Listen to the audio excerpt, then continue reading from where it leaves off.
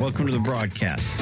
Every Arizona homeowner's best friend. Thanks for tuning in. It's Rosie on the house. Your weekend wake-up tradition. Country boys and girls getting down on the farm. Come on around back, Arizona. Saturday morning, 8 o'clock, the Outdoor Living Hour here at Rosie on the House. Your Saturday morning tradition since 1988. First Saturday of the month, already into July. Over halfway through the year, we're past the summer solstice. The days are already starting to get shorter.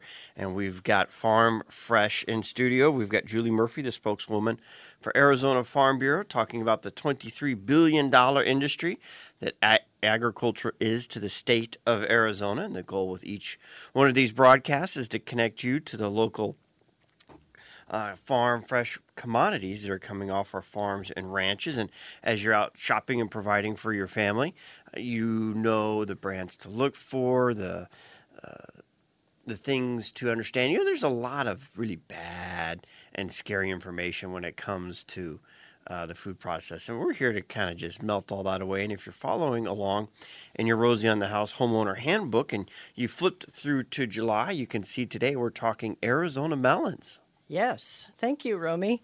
What's exciting about that is we're going to be talking mostly about water, but the statistics of our melon production here in the state of Arizona, and the two tie in well because, you know, watermelons in July, we celebrate watermelons a lot, and I think 80 to 90% of what comprises a watermelon is water.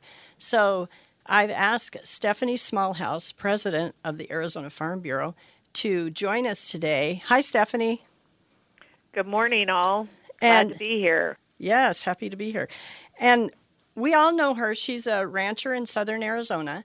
If you're a dedicated listener, and I know Rosie on the House has a lot of dedicated listeners, you're very familiar with Stephanie because just 6 months ago we had her on. And we want to launch right into this. She goes, you don't need to talk much about me and ask about our 100 and nearly 40-year-old ranch. Let's just talk about water. So, Steph, I'm going to launch right into it. Ag water is important, and there's a lot of controversy, and sometimes we hear that on the news. So what is the most important message up front that you want to share with our Arizona families about water in Arizona, especially agriculture's use of it? Absolutely. Well, I think everybody is picking up finally on what's being called the mega drought that we've been in for about 20 years here in Arizona. It's been in the news a lot, especially with what's happening with the Colorado River and the water that's available for the different states in the lower basin, which the lower basin for us is California, Arizona, and Nevada. But what I wanted to start off with is, number one, just to let people know that agriculture does use a lot of water. We use about the same average amount of water to grow food as everywhere else in the world. About 70% of Arizona's water goes for food production. But the fact is that's what it takes to grow food. You need sunshine, you need good soils, and you need water, all of which we have in Arizona. And so people often ask me, well, why are we even farming in the desert if we don't have enough water? Well, practically speaking, from a farming perspective, we don't farm and ranch in Arizona in spite of the desert climate. We farm and ranch here because of the desert climate. And that's because we have so much sunshine, because we can control our water application, which most of the country cannot. They take it when they can get it, and sometimes it's not enough, and sometimes it's too much, and they don't have the infrastructure available to control that. And we have that in Arizona. I've done a good job. And so I think mostly I just want to convey to people today how important it is to be able to sustain our agriculture industry in Arizona, really for Arizona's resiliency overall, going into all of these discussions that we're going to be having over the next few years about the Colorado River, about groundwater around the state, and all of the things that impact farmers' ability to grow food here locally. So I love that. And to your point, we don't grow and do agriculture in Arizona but because of being in the desert. The USDA Census of Agriculture reported that the top 5 counties in America, not in Arizona, but in America, are the highest produce the highest yields of alfalfa. So that right alone proves a point to our sunshine and the robustness of our growth. I love that. So, as we're talking about this ag water issue, we're talking about a lot of complexities, and I'm launching into them right away by asking for our listeners about the 2019 Upper and Lower Basin Drought Contingency Plan. What exactly was that established to do, and what has it so far achieved? Well, I don't want to get too wonky for Romy's listeners this early on a Saturday, but I think I can run through it pretty quickly in terms of what's going on.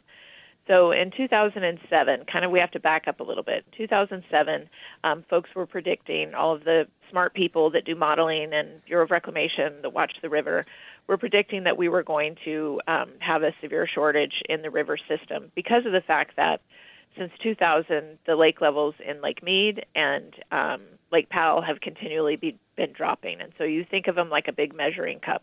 And the Bureau of Reclamation and the water modelers and the hydrologists have been seeing the water level go down, and they measure that.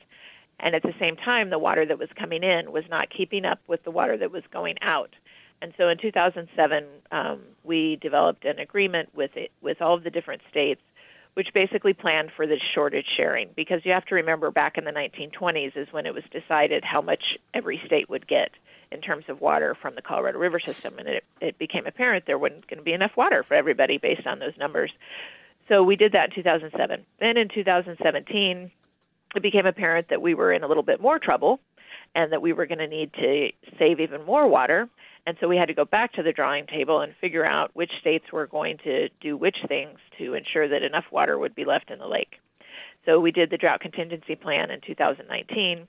And what that did that really impacted agriculture is it basically took away all of the excess water that was available to agriculture in Pinell County to grow food, surface water. And so what that meant for those farmers was a 40 to 50% fallowing, which has already happened.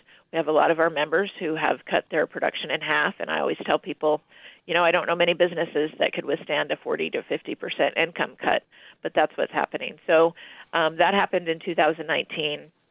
Pretty much immediately, and those farmers have been transitioning to groundwater since that time. Now, fast forward to 2020, 2021, Bureau of Reclamation came back and said, you know what, the DCP, the Drought Contingency Plan, is not saving enough water in the lakes.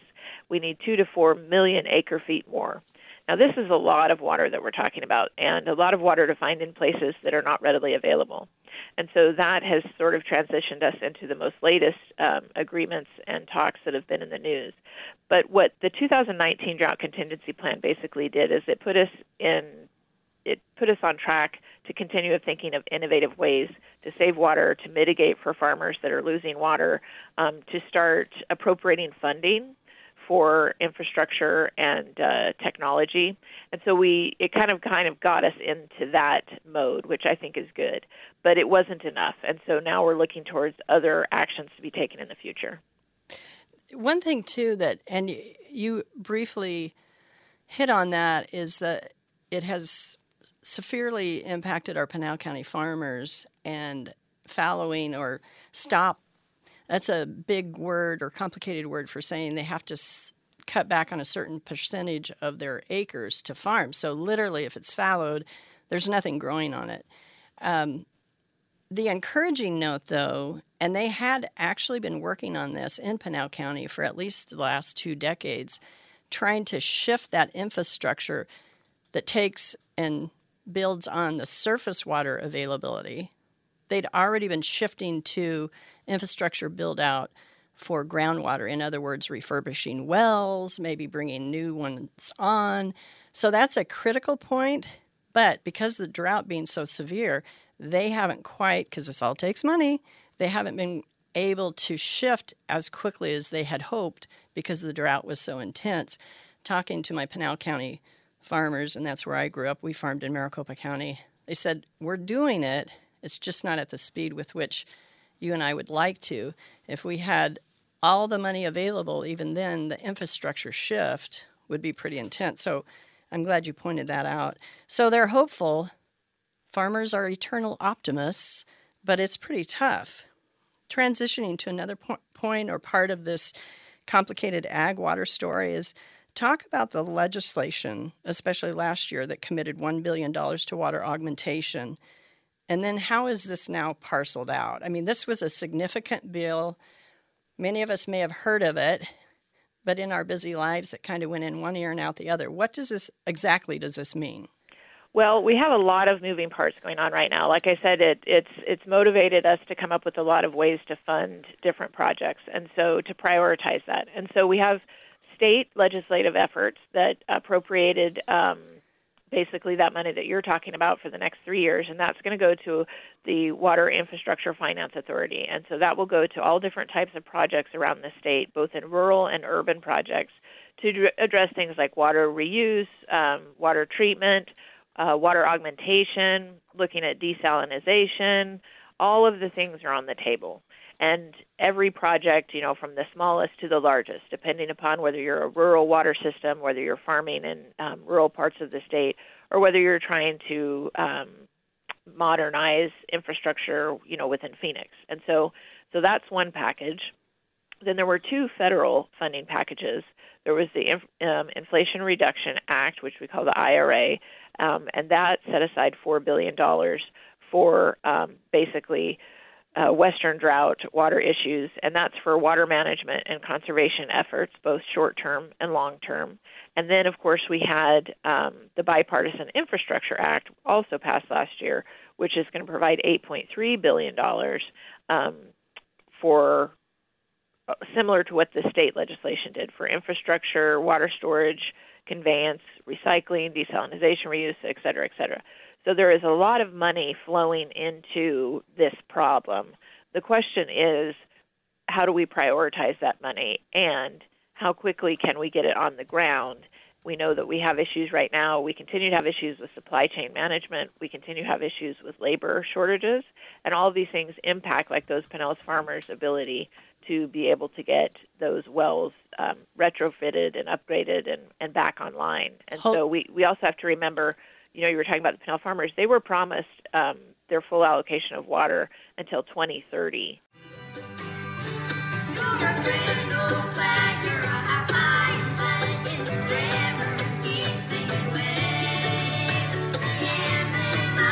And the Farm Fresh Hour, Julie Murphy, her host and the spokeswoman for the Arizona Farm Bureau. And your guest today is the president of the Arizona Farm Bureau, current president, Stephanie Smallhouse, joining us on the phone from her farm in southern Arizona. Yes, and the topic is water and melons. By the way, as I said earlier, watermelons are comprised mostly of water and a lot of nutrients, and it's very delicious. So we're talking water while we're talking melons. By the way, I wanted to just quickly mention that approximately a dozen Arizona melon growers grow for the market on thousands of acres here in Arizona. Most of the production is in Yuma, Pinal County, and Maricopa counties. And some of our farm families that have been growing melons have been doing it for generations. So it's all pretty cool. I was reading some of your stats, and you were talking about 92% of watermelon is water. Is that the fruit inside, or does that include the rind as well? Because that's pretty dense rind. It is dense. Probably the fruit is just the 92%. It is the fruit, yes, correct. And they like to say that watermelons are both a fruit and a vegetable because of the rind. You can do a lot with the rind. I don't do much with the rind. I just enjoy the fresh red meat inside. But you let the chickens have fun with the rind. Yeah, there you go. Everybody's enjoying watermelon here on the farm. And Arizona has, according to the 2021 numbers, about 46,000 acres of watermelon. Actually, 4,600. What did I say? 46,000.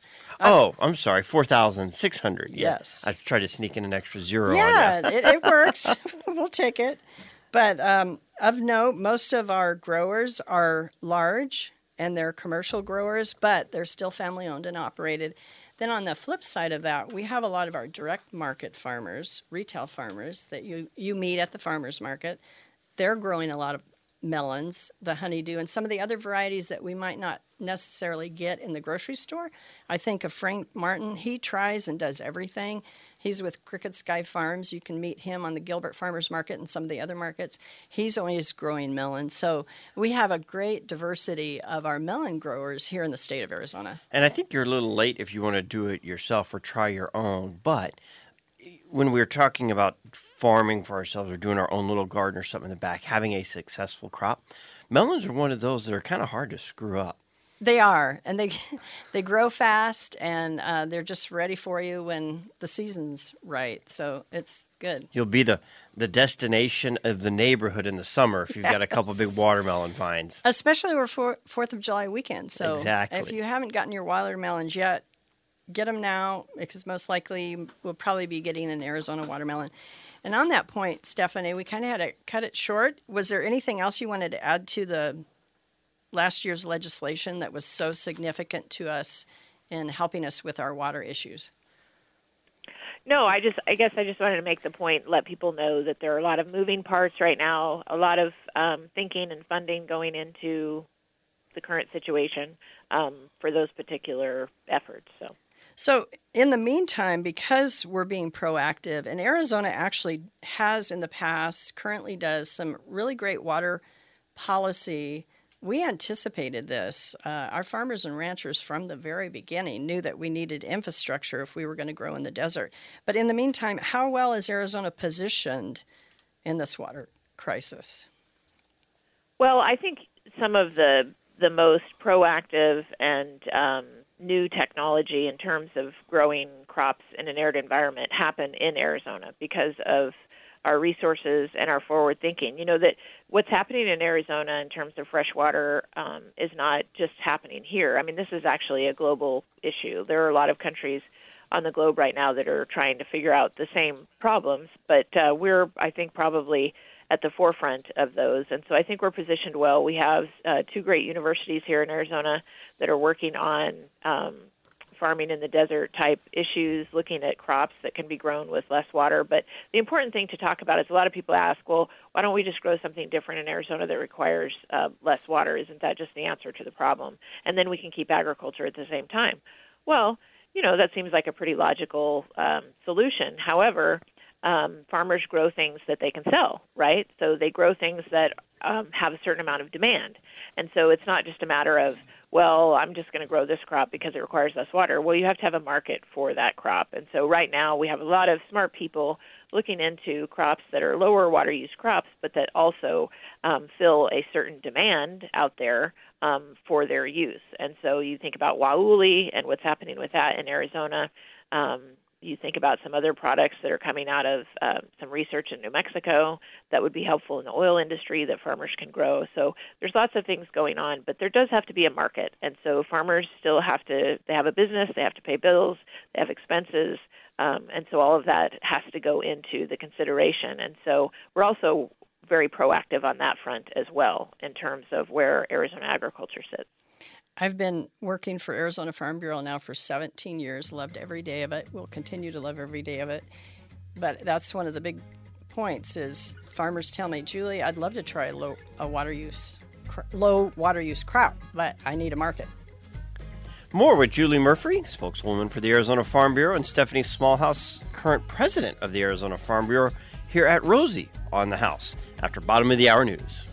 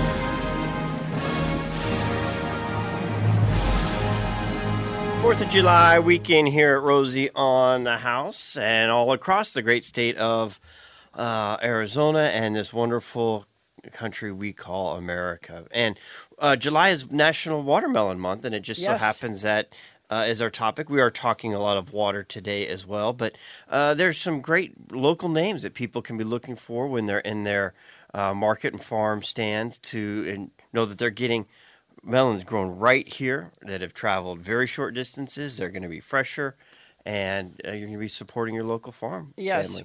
What better item to have for your 4th of July weekend dinner, lunch, whatever, than watermelon? And one family, the Martoris, who have been growing since 1953, 4 generations, the family markets under the Candy label, and they sell to all the major retailers. So and it's that's easy there. Candy with a K. Candy with a K. And of note on all of this, if you don't get to the grocery store, but you are going to make it to the farmer's market, pretty much most of the time, depending on the farmer's market, you will be buying their melons right from them directly as our direct market farmers. That they probably picked that morning. Yes, most likely picked that morning. Another family, Rousseau's, they grow watermelons. They are harvesting as we speak. Well, actually, all the melon growers are. And I believe their label is the Majesty 5 Crowns. Rousseau family, check in with me if I've got that wrong. But they have a label that you can find at the grocery store. They also grow sweet corn, and they have 3 generations of farming in Tolleson and Scottsdale.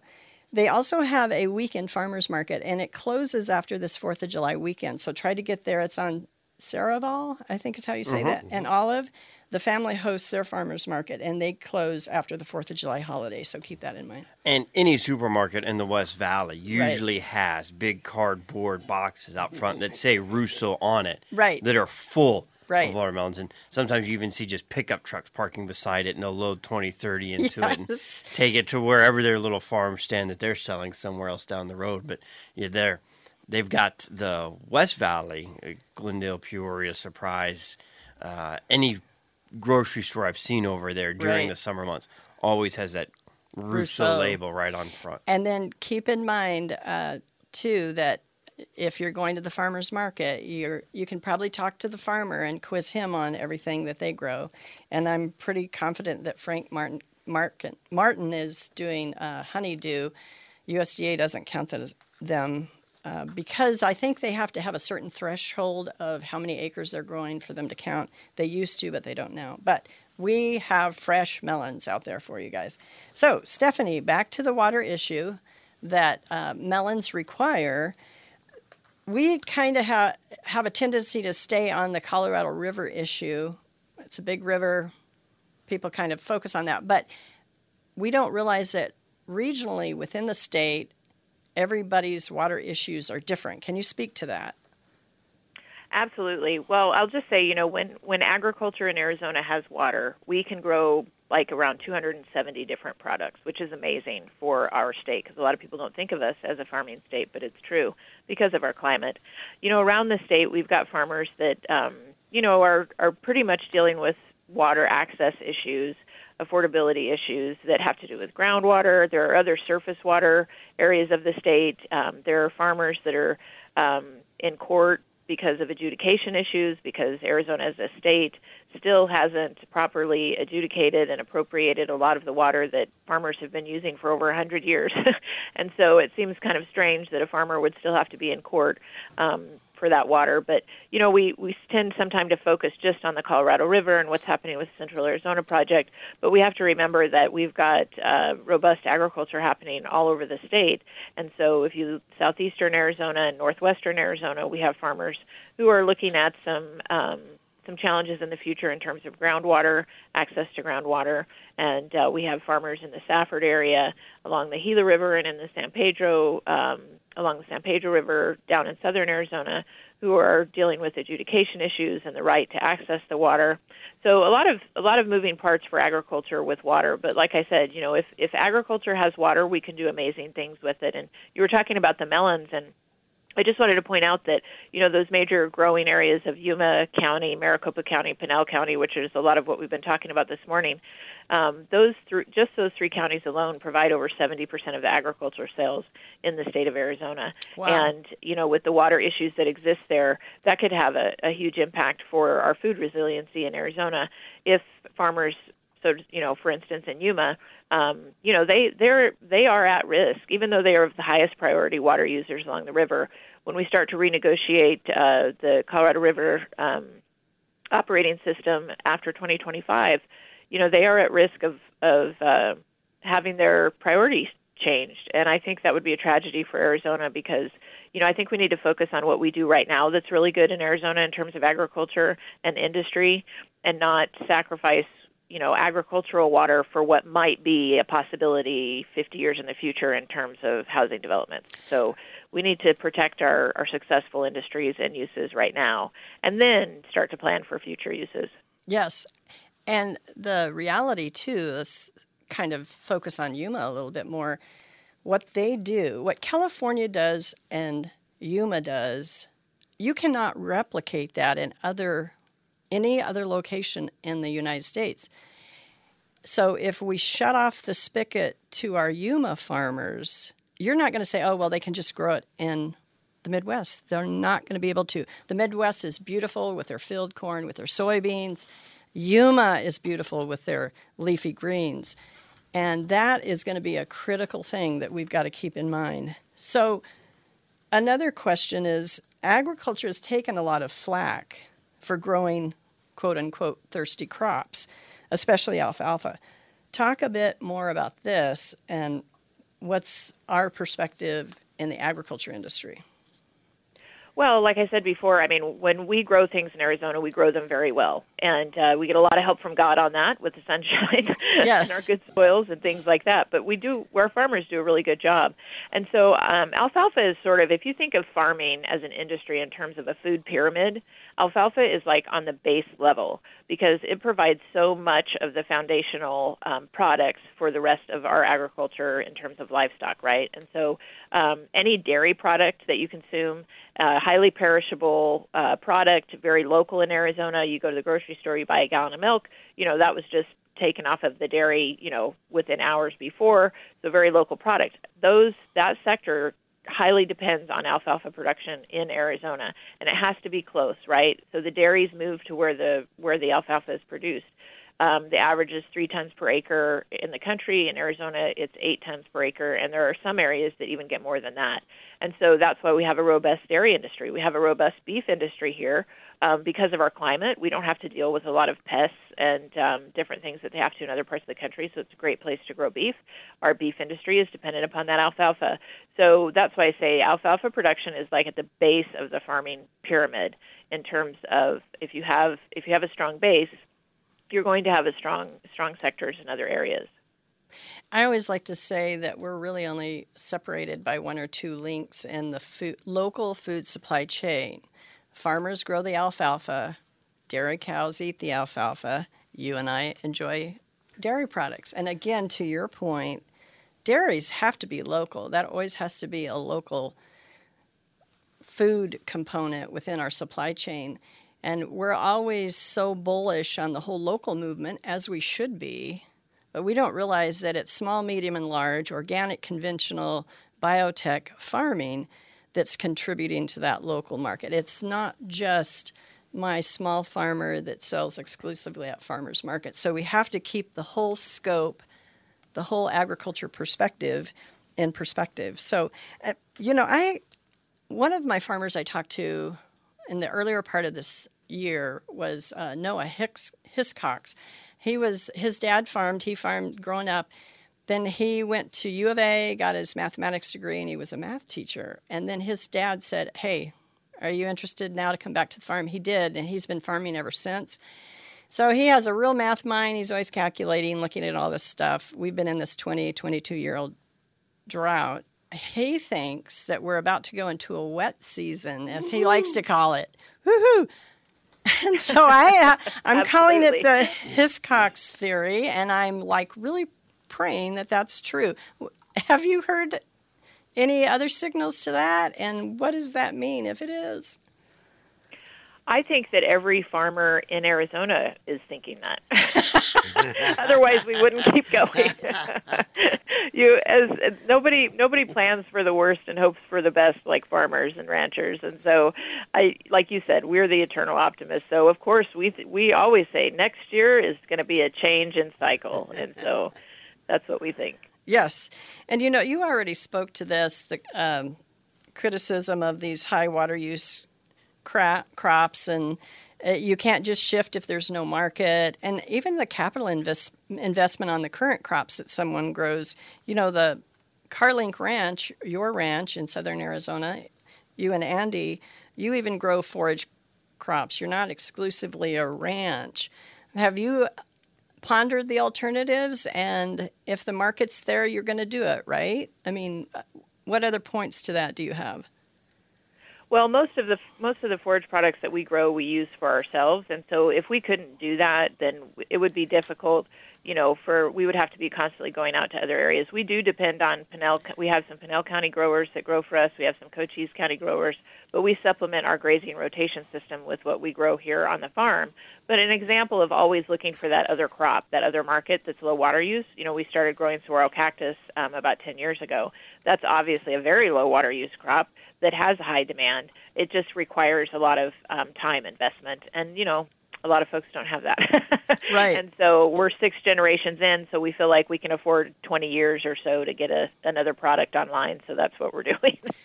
If there's family businesses that think long term, it is definitely agriculture, right? And you have 2 kids. For sure. I think that that's an issue with all of this discussion about water planning, is that it's so hard for people in agriculture to try to understand other perspectives, in the sense that we're planning for generations ahead of food production. When most people go to the grocery store and they get whatever they want, they have it available to them. Even after COVID, people have already snapped back to, well, I have all the food available to me that I need, and we don't have this pressing concern of, but agriculture has to have the water for you to have the food that you need. And so, I'm already thinking of my son's generation and how we can prepare him on the ranch in order to keep being productive. But if we don't have water, we can't do that. That's something that's out of our control, both, legally and from nature, So right. We have to plan other things. Excellent. All right. When we get back, you're going to get Rosie's tips on the warning of growing melons at home, and a tip on how you can do it, but they're dangerous.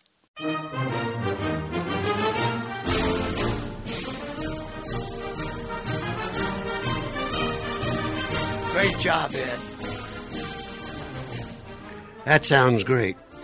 Okay, I can't leave the topic of melons without giving our listeners a warning of how dangerous they are. In my garden in the backyard, every time I've pulled a rattlesnake out of that garden, it's underneath the cantaloupe plants.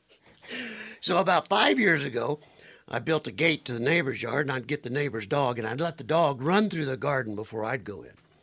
And Jennifer didn't think that was very neighborly. So I discovered last year you can grow them vertical. I harvested a cantaloupe 4 feet off the ground. Yeah. And our farmers can't let their dogs run through the field because of food safety issues. So Stephanie had a point about her idea for a water budget for each person. So Steph, give us your insights on that. Well, just real quickly, I think a lot of people get confused when you start to, the kind of eyes glaze over when you start talking about priority water rights and appropriating the Colorado River and renegotiating it. And, for policy wonks, this is a huge deal, and everybody, we're in the details. But I realize that regular people are like, you've lost me, I don't know what you're talking about.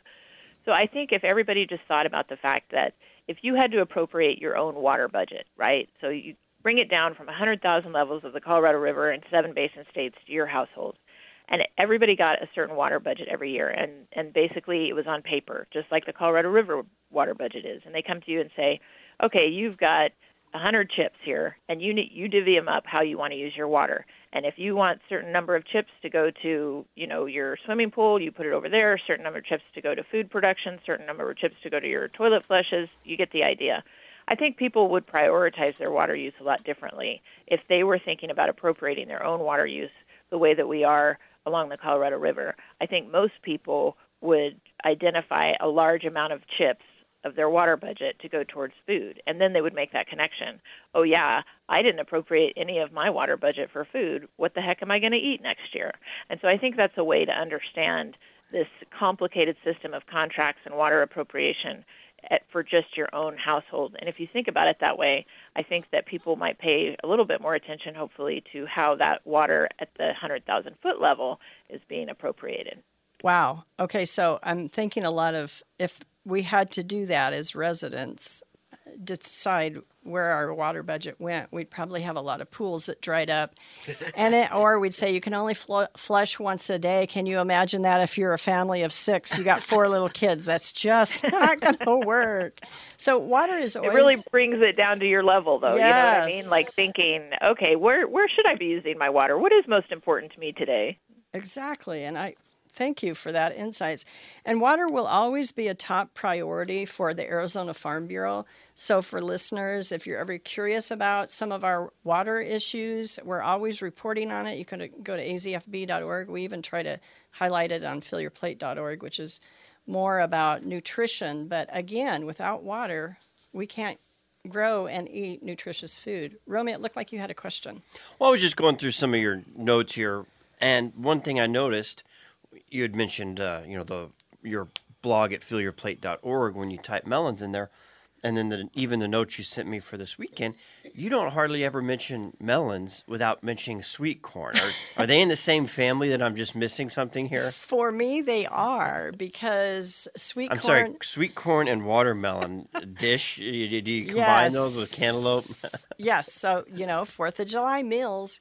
We grow a lot of wonderful sweet corn. Most people don't realize that. And we have an extended season. We think it's short because if you're just looking at the sweet corn in the valley, they start planting and they can probably harvest late May after July 4th and it starts getting too hot. But if you go up north and down south where the temperatures are lighter, I can extend in Arizona the sweet corn season into September. Like if you go up north to Mortimer Farms, we've had Charlotte Mortimer on here, you're going to be able to get summer sweet corn a lot longer than what my valley farmers are able to grow sweet corn. So that's why it's a summer crop just like watermelon. So I mention it a lot because I love both of them. Well, and Camp Verde's got their little local sweet corn grower there, and then all the way up to Snowflake and even Sholo. You can get sweet corn. So it's one of those few varieties that grow at multiple elevations. You can never grow alfalfa up there. You can never grow melons at that elevation. Right. But the sweet corn, it's elevation tolerant. Right. Don't they have the sweet corn trail that you can follow it and tour almost all of Arizona? They may have a sweet corn trail, and you just gave me an epiphany. We need to feature that on Fill Your Plate if we don't. But yes, if I'm going to start eating Arizona sweet corn, I'm going to start in the valley early in the season, and then I can go up north and or down south. Cochise County, they grow a lot of sweet corn. It can last a little bit longer seasonally for them. So it's a really good time. And, Stephanie, I hear you have a big party this weekend. We only have 30 seconds, so are you celebrating 4th of July this weekend with your family? Yeah, it's just something we do for our workers. This is the hardest working time for our employees in June, trying to keep livestock waters growing and crops irrigated. And so we'd like to take a little break in between. And hopefully it's raining by now, but if it's not, we still celebrate our employees and the good job that they're doing. Oh, Stephanie, that's awesome. Thanks for joining us. And thank you to all the listeners. We love what we do, and we love talking about Arizona agriculture. And you can support your local Arizona agricultural industry with a $60 a year subscription. $59 a year Sign up membership. at azfb.org. Yep, and you're supporting our farm.